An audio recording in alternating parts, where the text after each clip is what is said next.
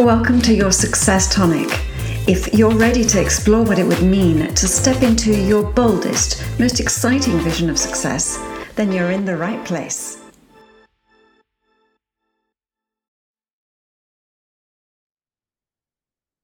Welcome to your Success Tonic. I am looking forward to my conversation with Valerie Mayén on the podcast today. Valerie is the owner of Yellow Cake Shop, which is a handmade clothing brand. Yellow Cake Shop is dedicated to producing high-quality, luxury, handcrafted garments within the United States. And they're specifically designed for the everyday working woman. So Valerie's brand takes pride in its commitment to creating ethically and socially responsible clothing items. So we're going to dive into that, into the world of slow fashion, entrepreneurship, and empowerment generally. So welcome, Valerie. So glad you're here. Yeah, I'm happy to be here. Thanks for having me. So Valerie, I'm wondering if you can tell us what inspired you to start a slow fashion brand that prioritizes sustainability. Yeah, it kind of, I would say it was equal parts happenstance and equal parts curiosity. When I first started making clothes, my way to fashion was it took a little bit longer. I actually started my creative journey as an illustrator. That's what brought me to Cleveland and took me to other art schools throughout the country. But I was intimidated by fashion, so I never pursued it until finally I got tired of, I was a bartender and I worked at a retail shop and I was good at putting things together. And so a lot of women would ask me at this bar that I worked at, if I made the clothes that I was wearing, and I just got tired of saying no. And so I decided to learn. And what inspired me to really pursue the slow fashion part of our industry, which, is much smaller than the fast fashion sector. Yeah. When I was researching, I knew how to sew enough, but I was researching how to scale or how to hire other sewers. And, I thought that the next thing to do was to find a CMT, which is like a cut, make, and trim shop, right? A factory to produce my goods so that I could then sell it wherever to anyone who would buy it. Yeah. And I came across this woman named Kathleen Fasanella. She has a blog called fashionincubator.com. So it has to have a hyphen in between fashion and incubator. If you don't put the hyphen, it takes you to a completely different website. Right. I found her. She's a woman that lives in New Mexico. She's a genius pattern maker. And she's on the spectrum. She has Asperger's, so I think it lends itself to her pattern making pretty well. And she has this blog that talks about slow fashion, small batch production, employing your neighbors when you have more time than money, use your time until you can afford to outsource. It was a whole new way of thinking that I hadn't thought of. So she's really the one who inspired me to go into the slow fashion movement. And that really piqued my curiosity to learn more about it. I love that. I love how these encounters, there's just this one connection that can help you kind of everything changes based on that conversation, and that exchange of ideas. It's so powerful. But what challenges have you faced in sourcing sustainable materials? Yeah, that's definitely the hard part. For me, once I learned from Kathleen what I learned to kind of start my way in the industry, I come from a very traditional, very conservative Latin American family. I'm not conservative myself, but I come from that background. Right. So it was always assumed for me that I would either become a teacher, a doctor, a lawyer, have a typical job, right? Or I would marry well and be a mom and stay at home. But I wanted to go into creative industry, and I was very conflicted because, I always felt like fashion was a very shallow and self-glorifying industry, but learning about slow fashion, how you can really benefit, your neighbors and do things ethically and responsibly and move the needle in a positive direction. For me, that really motivated me. So I felt like I was still making an impact without, wasting my life, I guess. But the hard part is definitely the sourcing and the sustainability of a sustainable, quote unquote, fashion brand. Because, most consumers, especially in America, are conditioned to think that $5 for a t-shirt is normal, that, $40 for a dress is fine. And it just isn't. A lot of people don't know or don't care to know or don't want to know how their clothes are really made, and how it contributes to it's one of the number one pollutants in the world. Yes. So that's the hard part, is not just sourcing the materials, but sourcing the goods to be competitive, to be able to sustain your business. Yeah, yeah, that makes sense. Yeah. And, you know, and in this, in a world where there isn't a lot of awareness around what you're doing, that must be extra hard. Is there, do you, you know, what do you do to communicate the importance of sustainability to your customers and potential customers to encourage them, you know, to make these conscious choices? Yeah, we do our best to connect with our consumers or our clients, is how we call Yeah. them, on what matters to them, right? You know, what's important to them. Because when you, at the end of the day, as much as you want to believe that they care where it's made and they care who makes it and they care, you know, that, you know, like I think there's that episode in Portlandia where they ask about the chicken, if the chicken was farm raised and was it happy, and That's right. they want to go Yeah. meet the chicken, you know, like as much as we want to believe people care about those things, it's a very small percentage that does. Most people are motivated by how it makes them feel and how much it costs, right? Right. So for us, we really try to add value by showing them, A, this can make you feel confident and you can kick ass at work. And B, even though it costs a premium initially, you're going to get X amount of dollars per wear, right? And so the long-term sustainability as it you know, pertains to your pocketbook or your bank account is much better than buying cheap shit from H&M or Costco or Forever 21, Right. Zara, wherever. So yeah, it's a struggle. It's always a Of struggle. course. And Yeah. at the end of the day, when you think about it, any brand that's making anything that's contributing to the heap is really not sustainable. You know, none of Right. us really are sustainable, but maybe we're doing a better job of it. You know, we're all contributing to the pile, even if we're Right. upcycling stuff, you know. So Yeah. as much as we want to consider ourselves the greenest of green, I think I try really hard to maintain communication with our clients that we're all about being realists, right? I'm not a purist, Yes. I'm not an idealist, I'm a realist. Like what's practical, what's approachable, what can we actually do? Yeah. I think that's a really beautiful distinction. You know, it's easy to get caught up in the idealism and to get, especially in the marketing of a brand, you know, that it can get kind of the story can kind of get amplified in ways that maybe aren't always you know, grounded in what in the real challenges that we have to face. Exactly. So I'm really curious about your creative process. You know, you described this journey that brought you eventually back to, you know, your dream. So tell me more about your creative process and how you come up with new ideas.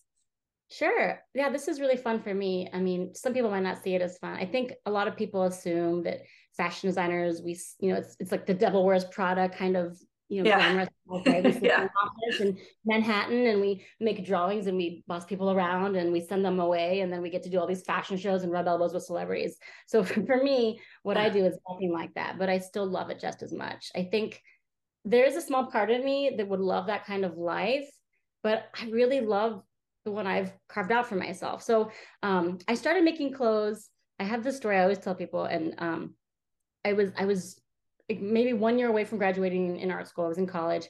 It was dead of winter here in Cleveland.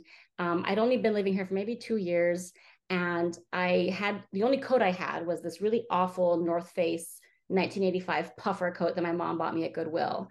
And I had a date with this like super hot guy. He was like the hottest guy I ever dated. And I went to like the mall and I bought this super cute. I went to Charlotte Russe of all places, you know, ironically. And I bought myself this like tube top and these cute pants. And I looked amazing. But then I had to wear my jacket and I put it on. I got in the car and the jacket was so puffy that it like literally puffed up around me when I'm sitting Yeah. there. And I felt ridiculous. I did It's not not feel a good feeling. yeah, and I had to wear it for most of the date, you know, because we were walking to the restaurant. So I kept telling myself, like, there has to be a coat that I could wear that I wouldn't feel this dumb and ridiculous and I would feel much more stylish in. And so I started making coats. That was really how I started getting into fashion in general. I made coats. I read a book by Manolo Blahnik, you know, the famous shoe designer. And he was actually in theater and in costuming before he became Manolo Blahnik. And his mentor told him, you know, find one thing that you love and become the master of that thing. I And that's love how you'll that. have success. So for me, it was coats. You know, I live in Cleveland and women here will justify the expense of a coat they'll justify paying, hundreds of dollars for a coat than they will before they justify spending that much on a dress or a top or pants, because the coat that's like a purse that you can wear, right? And they know they'll get more use out of it as utility. So I like to marry the things like style and fashion with function and saleability and, function. It's the practical nature of it. So how's it going to live in the world? How are you going to get in and out of it? Is it going to be a bother when you're sitting down on a subway or in a car? How many pockets are there? And what would you need them for? Your phone or your keys or your pocketbook or your kids stuff? So I really think about a lot of that when I'm creating and designing, and that's probably the favorite part of my process, because most women will tell you, a big selling point for them is pockets, right? Such a simple thing, pocket. A lot of our garments, actually all of our garments, except for one dress, has pockets, and it's a minimum of 2, maximum of 5. And a lot of women's clothing don't have pockets in them because each seam will affect the bottom line. It's most stores charged by the seam, and most fashion companies are managed by men. And women's clothing didn't have pockets back in the day. It started because men wanted to control women. They didn't want women to have access to things on their person. So you look at little kids' pants, like little boys' pants. Even little boys' pants have pockets, but there's a lot of women's clothing that doesn't. And I think for me, that's a big part of how I design, is thinking of how it's going to live in the world and who's going to use it. Yeah. I love that, because I think you're absolutely spot on. There are so many garments are not designed with lifestyle in mind, the lifestyle of the person who's going to use it or wear it. And when you do have that piece of clothing that does meet that, you're like, oh, this pocket's perfect. My phone fits just right, or whatever it is. It's just like, so you love that piece of clothing, right? You can't stop wearing it. Yeah, it's like when you wear that pair of pants that you haven't worn for a while because you're like, oh, I should wear these. I haven't worn them in forever. And then you do, and you realize they don't have pockets, and you're like, I remember why I never wore these. Exactly. So yeah, I mean, so we've talked about some of the challenges that you faced in this journey, and I'm wondering, what would you say might be the biggest challenge that you faced in your career so far? Oh man, that's a really good question. And because there's so many challenges. Yeah, exactly. Well, I mean, aside from the IRS seemingly taking all of our money, I would say the biggest challenge has been funding, and just really moving the needle forward on your business as a woman. Yeah. And especially, luckily or unluckily, I'm Latin American. I love my heritage, but I grew up in a predominantly white neighborhood. My dad was a home builder, and lucky for us, he was building homes in a really nice area. We were able to afford to live there, even though we didn't really have the same status or bank account as our neighbors. So we spoke Spanish in our home up until a certain point. My dad didn't want us being held back in school because of our accents. So, we stopped speaking Spanish in the home. We assimilated very quickly. And, some people don't know who or what I am, right? They think I'm very white passing. I could be Italian or Hawaiian or, any number of things. So I sound like a white girl, right? So I think that has helped me, I guess, to maybe avoid some kind of discrimination that I know a lot of my aunts and my tias and tios and my cousins maybe have faced. But I think more than anything, being a woman in general, my husband was able to qualify for loans that I couldn't qualify for, even though I have more money in my bank account than he does, even though I've been in business longer than he's worked at his job. And so, it may just be the luck of the draw, or it could be, gender discrimination, or it could be a number of things. But I think for a lot of small businesses that are my size, it is difficult to grow to, the level of some other big brands that have really skyrocketed. And not having a business degree, doesn't, I think a lot of what I've learned through trial and error, through books, through, learning from others. But yeah, I think if I had the credentials, if I had the means to go to Harvard Business School or to get an MBA, I think maybe my situation might be different.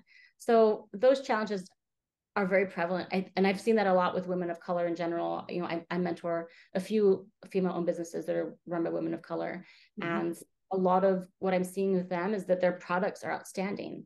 And when I find a brand or a business that's similar to theirs and it's owned by someone from the dominant paradigm, their visibility and their growth is very different. And it could be access to resources, and it also could be access to knowledge, and they just don't know what they don't know. And I think some of that really is what happened to me in the first 7 years of my business. Mm-hmm. So I think luckily now that I've got access to some tools I didn't have before, I'm shouting it from the rooftops, and I'm doing my best to bring everyone into the fold that I can.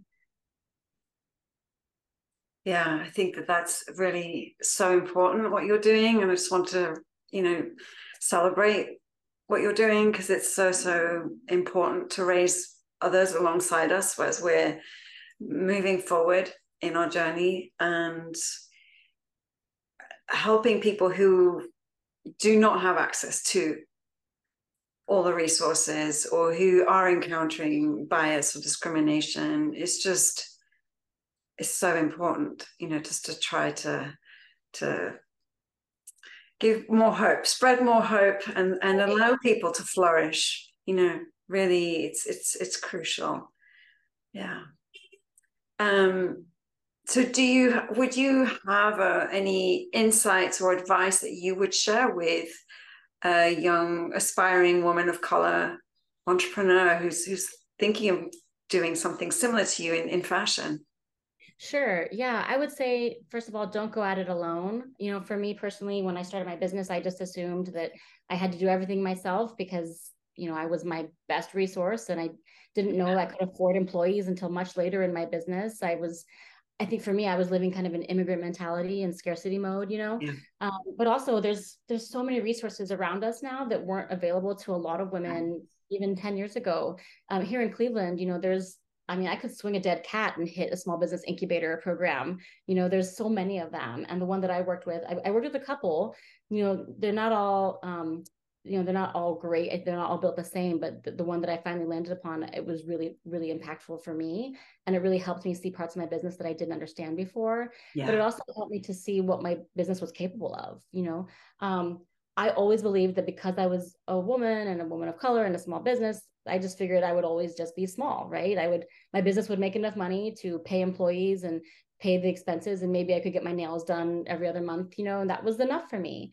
But I didn't aim for more because I didn't know I could achieve more. It wasn't until I started seeing other women that looked like me, Black and brown women, doing bigger things, doing things that rich white men do. And it really inspired me to try things I hadn't tried before. Like I just bought a building this past April, right? And everyone told me that I couldn't. I live in a neighborhood that used to be very questionable and a little sketch and super cheap to live in. And over the last 10 years, it's become very affluent, and there's $500,000 condos next to a street where you could get shot. Like it's bizarre, but this neighborhood is expensive. And a lot of people told me, like, they literally laughed in my face and said I couldn't buy a building in this neighborhood. And they said, you should go to Clark Fulton or go to Parma or go to, Old Brooklyn. These are all places that are fine and good for other people, but they're not where I know my business can thrive and the businesses I want to bring here can thrive. And we did it. It took me 2 years, but I did it. And I would have never thought I could if I hadn't seen these examples of other women doing something similar or greater. So I think what I would say to young designers is, obviously, don't get ahead of yourself, right? Don't put the horse before the cart, or the cart before the horse. I forget how that one goes. Yeah. But you know what I mean. So I would say, don't get ahead of yourself. Take your time, right? But access the resources around it. There's most likely free or near free or low cost initiatives like small business incubators, especially for women, grants if you can get them. But also, I'll tell you this much too, and this might sound salesy, I promise you it's not, but investing your money is so important. I had a mentor a couple years ago during COVID who mentioned to me, we happened to do really well during COVID, and we made a lot of money that year, and we had more than I am used to. And so he said, you should invest some of that money. And I'd never considered that because investing just seemed so over my head. It was something that I just never thought was for me as a woman who wasn't great with numbers.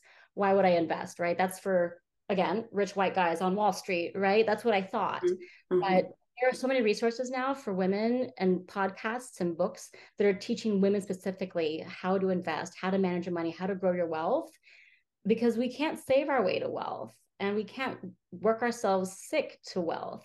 And the sooner you start investing, the better. I wish I started investing 20 years ago. I'd have $1 million by now with compound interest. Yeah. So it sounds salesy and it sounds weird and it sounds scary, but there's so the Girls That Invest is a book that I read. They have a podcast too, and I love them. This girl, Sim, she's 25 and she's a millionaire because her parents taught her how to invest when she was 12. And so I think that's important for young designers to know. If access to capital and funding is difficult, start investing your money now. And it doesn't have to be a lot. It could be $5 a week. Anything really. Just start. And yeah, don't be afraid to ask for help. So many pearls of wisdom there, Valerie. Thank you so much. Great advice. I love it. Yes. Reaching out for help and being in a mastermind or incubator kind of experience where you have other people doing things that you haven't even thought of yet is so expansive. That was definitely my experience too.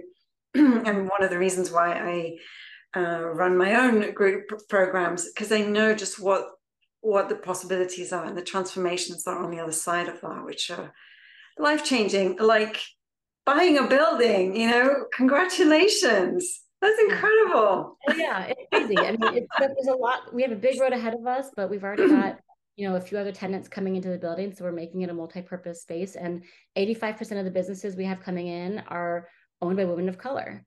And in this neighborhood, a lot of the businesses are run by people from the dominant paradigm, and the majority of the real estate is owned by rich white men. So I'm only a co-owner of the building because I had to have an investor. No way I could do it otherwise. But it's still a start. It's I'd rather have a small piece of a watermelon than a big piece of a grape. And so I'm excited to start here, and hopefully it will grow. And who knows? But I want to bring anyone I can along for the ride. So yeah, I'm excited. Amazing. And so, yeah, let's switching gears a little bit. Well, before we started recording, you mentioned that there are some toys behind you. And I want to ask you if you'd be willing to share, how you balance the demands of running a business and up-leveling the way you've described while being a mother. Yeah, it's super hard. It's so fucking hard. Yeah. Okay. It's probably the hardest job I've ever done. And I have 2 kids. I love both my children equally. I was not prepared to be a mom of 2 children. I honestly, if I'm being honest, as a woman, I don't feel guilty saying this now, but I did before. I would have been content with just 1 child. But we had a second one, and she's here now, and I love her. I love her incredibly. But I think for me, balancing things as a mom, people say the work-life balance is unattainable, and I don't disagree. However, I'll say this with the caveat that, I've been reading a shit ton of books lately, or listening, I guess I should say. I love listening to books. I've been listening to a lot of books by Michael Hyatt, and he runs this business with his daughter-in-law. It's called the Full Focus Plan, right? And it sounds ridiculous. It sounds really salesy and super basic. But as a person with ADHD and a mom and a person that's busy, this is probably one of the first planners I've ever had that really helps me to prioritize my day and not get distracted with all the things, right? So it forces you to only pick 3 things a day that you're going to work on. Because most entrepreneurs, they make their lists like miles long. I'm guilty of the same thing. And sometimes I'll write things in a planner and I'll put it in my phone and I'll put it in 3 places and I'll forget it, or I'll forget what I put. So I love this planner. I bought it for all my employees. I love it. And I literally was crying the other day when I was making a schedule. I was talking to my husband and I was like, I'm so excited that this is actually helping me with my ADHD, because that's been my biggest challenge. But I think, from reading his books and working with this planner, I think a work-life balance is attainable. It just might not always feel balanced, and a lot of unlearning and a lot of persistence and a lot of hard work. I don't have that right now. I definitely have the propensity to do too much. I love being busy. I love working. And in the last few years, I've definitely had a fire under my ass to really find ways to grow wealth for my family. My parents, they didn't leave my sisters and I. We don't have an inheritance. We don't have any money. We don't have anything to inherit from them. So I don't have any generational wealth in my family to live off of or to pass on. And I want to build that for my girls. And so I'm doing that in the ways that I've learned to know how. So I'm fixing my basement to Airbnb my house. And I, bought another property, and we're going to, renovate that and live there, and, short-term rental our whole house here because we have a good location. And I got this building now and I'll have tenants there. So I'm doing the best that I can to really prepare myself for a long-term benefit. but it's definitely not easy. They always say it takes a village, and it definitely does. We've got friends of my daughter's, school that, we help each other with pickups during the summer for summer camp, and we'll have play dates at each other's houses so that one of us can get a break during the week, and that's helpful. But, I go to bed later than I'd like to, and I wake up later than I'd like to, and I don't work out as often as I'd like to. So that's kind of how I manage. I manage by not really always managing best. That's where I'm at now, but I'm also doing what I can to educate myself and train myself in ways that I can do better. I think a lot of entrepreneurs think that working more is best, but sometimes working less is going to give you the restorative time that you need to be able to work more productively at your job the next day. So you don't have to work as long. We're actually going to be initiating a 4-day work week with my team after we've onboarded these 2 employees. So after 3 months of a new employee onboarding, they get the opportunity to do a 4-day work week, and we give it a 1-month trial. And if productivity isn't affected and we do well and we can still maintain efficiency, then we keep it at a 4-day work week. And it's, kind of like that mindset, right? Like the job takes the time allotted, right? When you think about, like, when you go out and you take a purse with you, if you have your big purse, you fill it with a ton of shit and it's super heavy. Small little purse, you have to go out, you fill it with your lip gloss and your phone and your wallet, and that's it, right? So, the job takes the time allotted, and studies have shown that people that do 4-day work weeks, they get more done because they fit it in the shorter time frame, and they have a longer weekend to look forward to, and they're much more restored. So it's hard to do. It's scary as fuck, and it feels backwards, but I think that's the way that we're going to be able to achieve the balance that we're looking for. So get back to me in 6 months and we'll see where we're at. Yes, I will. I'd love to hear. I'd love to hear about this 4-day work week, which sounds amazing. Definitely something I'm working towards as well. And I do think that the idea of work-life balance is sometimes, the idea in itself is a lot of pressure, because I think there are times when one is just going to take precedence over the other, right? There's just going to be times when you just need to pour into your family, and the work has to take, just take less of your time. And then the other way around, there's going to be times when the work has just got to be the thing. And the idea that we have to have it all perfectly balanced is another way that we beat ourselves up. So I think you're doing an amazing job. I'm literally trying. I'm doing the most out here. I can tell. So before we wrap up, I want to ask you the question I ask my guests and that is, how has your definition of success evolved over time? Oh, that's such a good question, man. I'm like, how much time do we have to talk about this? Yeah. So, I just started working with a business coach last November. I had a hard time finding one that I trusted. They all seemed kind of like scammy to me. Yeah. And I found one that recommended, and he's great. He's pretty good. He had me do, in our second session, he had me do this thing called your ideal day, right? And so he had me write down on paper, as long as I wanted, what my ideal day would look like in 5 years, right? And he said, make it so detailed, like, what do you eat for breakfast? What are you wearing in the morning? What time do you go to bed? Like, really detailed. And when I wrote it down and I read it back to myself, I really believed it. And when I thought about those things before, I was like, man, those things feel so far off. They're never going to happen. But when I read it and I wrote it, I was like, holy shit, this sounds amazing. This could happen, Yeah. And my idea of success now looks very different. I think before I had kids, it was like, my idea of success was keep my business open long enough to be able to maybe afford a nicer place and nicer clothes and, fancier dinners out, right? That was my level of success. Then my next level of success was, okay, I want to be successful enough to be memorable and to be, visible nationwide and to be a household name. And then my level of success was like, you know what? Screw that. I don't care if people know me. I just want to have enough money to retire early. I want to have enough money to leave my kids something so that they can either, use it for college, use it to buy a house, use it to start their own business, what have you.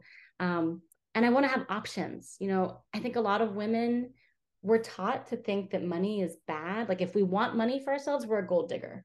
Or if we want to be millionaires, we want to be wealthy, that's evil, right? And there's nothing wrong with that. We want money will allow us to leave a relationship that doesn't suit us. Money will allow us to leave a job that doesn't serve us. Money will allow us to be able to fix our leaky roof and also still buy our groceries. money will give us options. They'll allow us to take vacations we couldn't afford, so we can have time with our families, so we can rest our bodies. They'll allow us to have the clothes that fit us best, and I don't think that's bad or wrong. So for me, my level of success now is taking control of my financial freedom and my financial literacy, because that's something my mother never really had, and it kept her in situations that I think really didn't serve her. So yeah, my level of success is being able to retire, hopefully before 66, and maybe I'll get a boob job. I don't know, like, I buy it to my kids, and my boobs Yeah. are like Whatever so you want, right? You can have yeah. whatever you want. Yeah. Right. And I used to think that was also wrong, but like, who cares? It's your body. Do what you want if you're not hurting anyone. So yeah, I'm gonna do me. That sounds so cheesy and so typical, like YOLO, right? But like, I'm just gonna do me, what's best for me and my family. And if I can bring others along the way, I will do it. If I can create opportunities for other women of color, hell yeah. And if I can have a seat at the table to make change where it really counts, you better believe it. And I think the way I'm gonna get there is through building wealth for my family. Yeah. That's my new level of success. Mic drop moment there, Valerie. Fantastic. Yes, yes, yes, yes. Absolutely. I just love it, because I think that financially empowered women are able to do so much more and help others, other women too. And empowered women empower entire communities.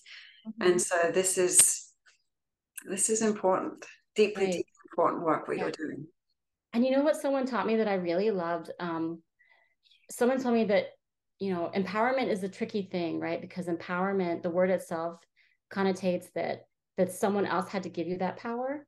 But sometimes, some instances, we acquire that power on our own, or we seek it out ourselves, right?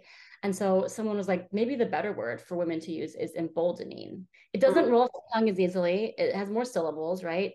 But if I can embolden someone to empower themselves, or embolden someone to be inspired to action, that to me sounds kick-ass. Like I love, I think, I really hope that that's something that women can understand for themselves more, is that we can embolden others and ourselves. And so we don't have to wait for someone else to empower us, or someone else to give us that power.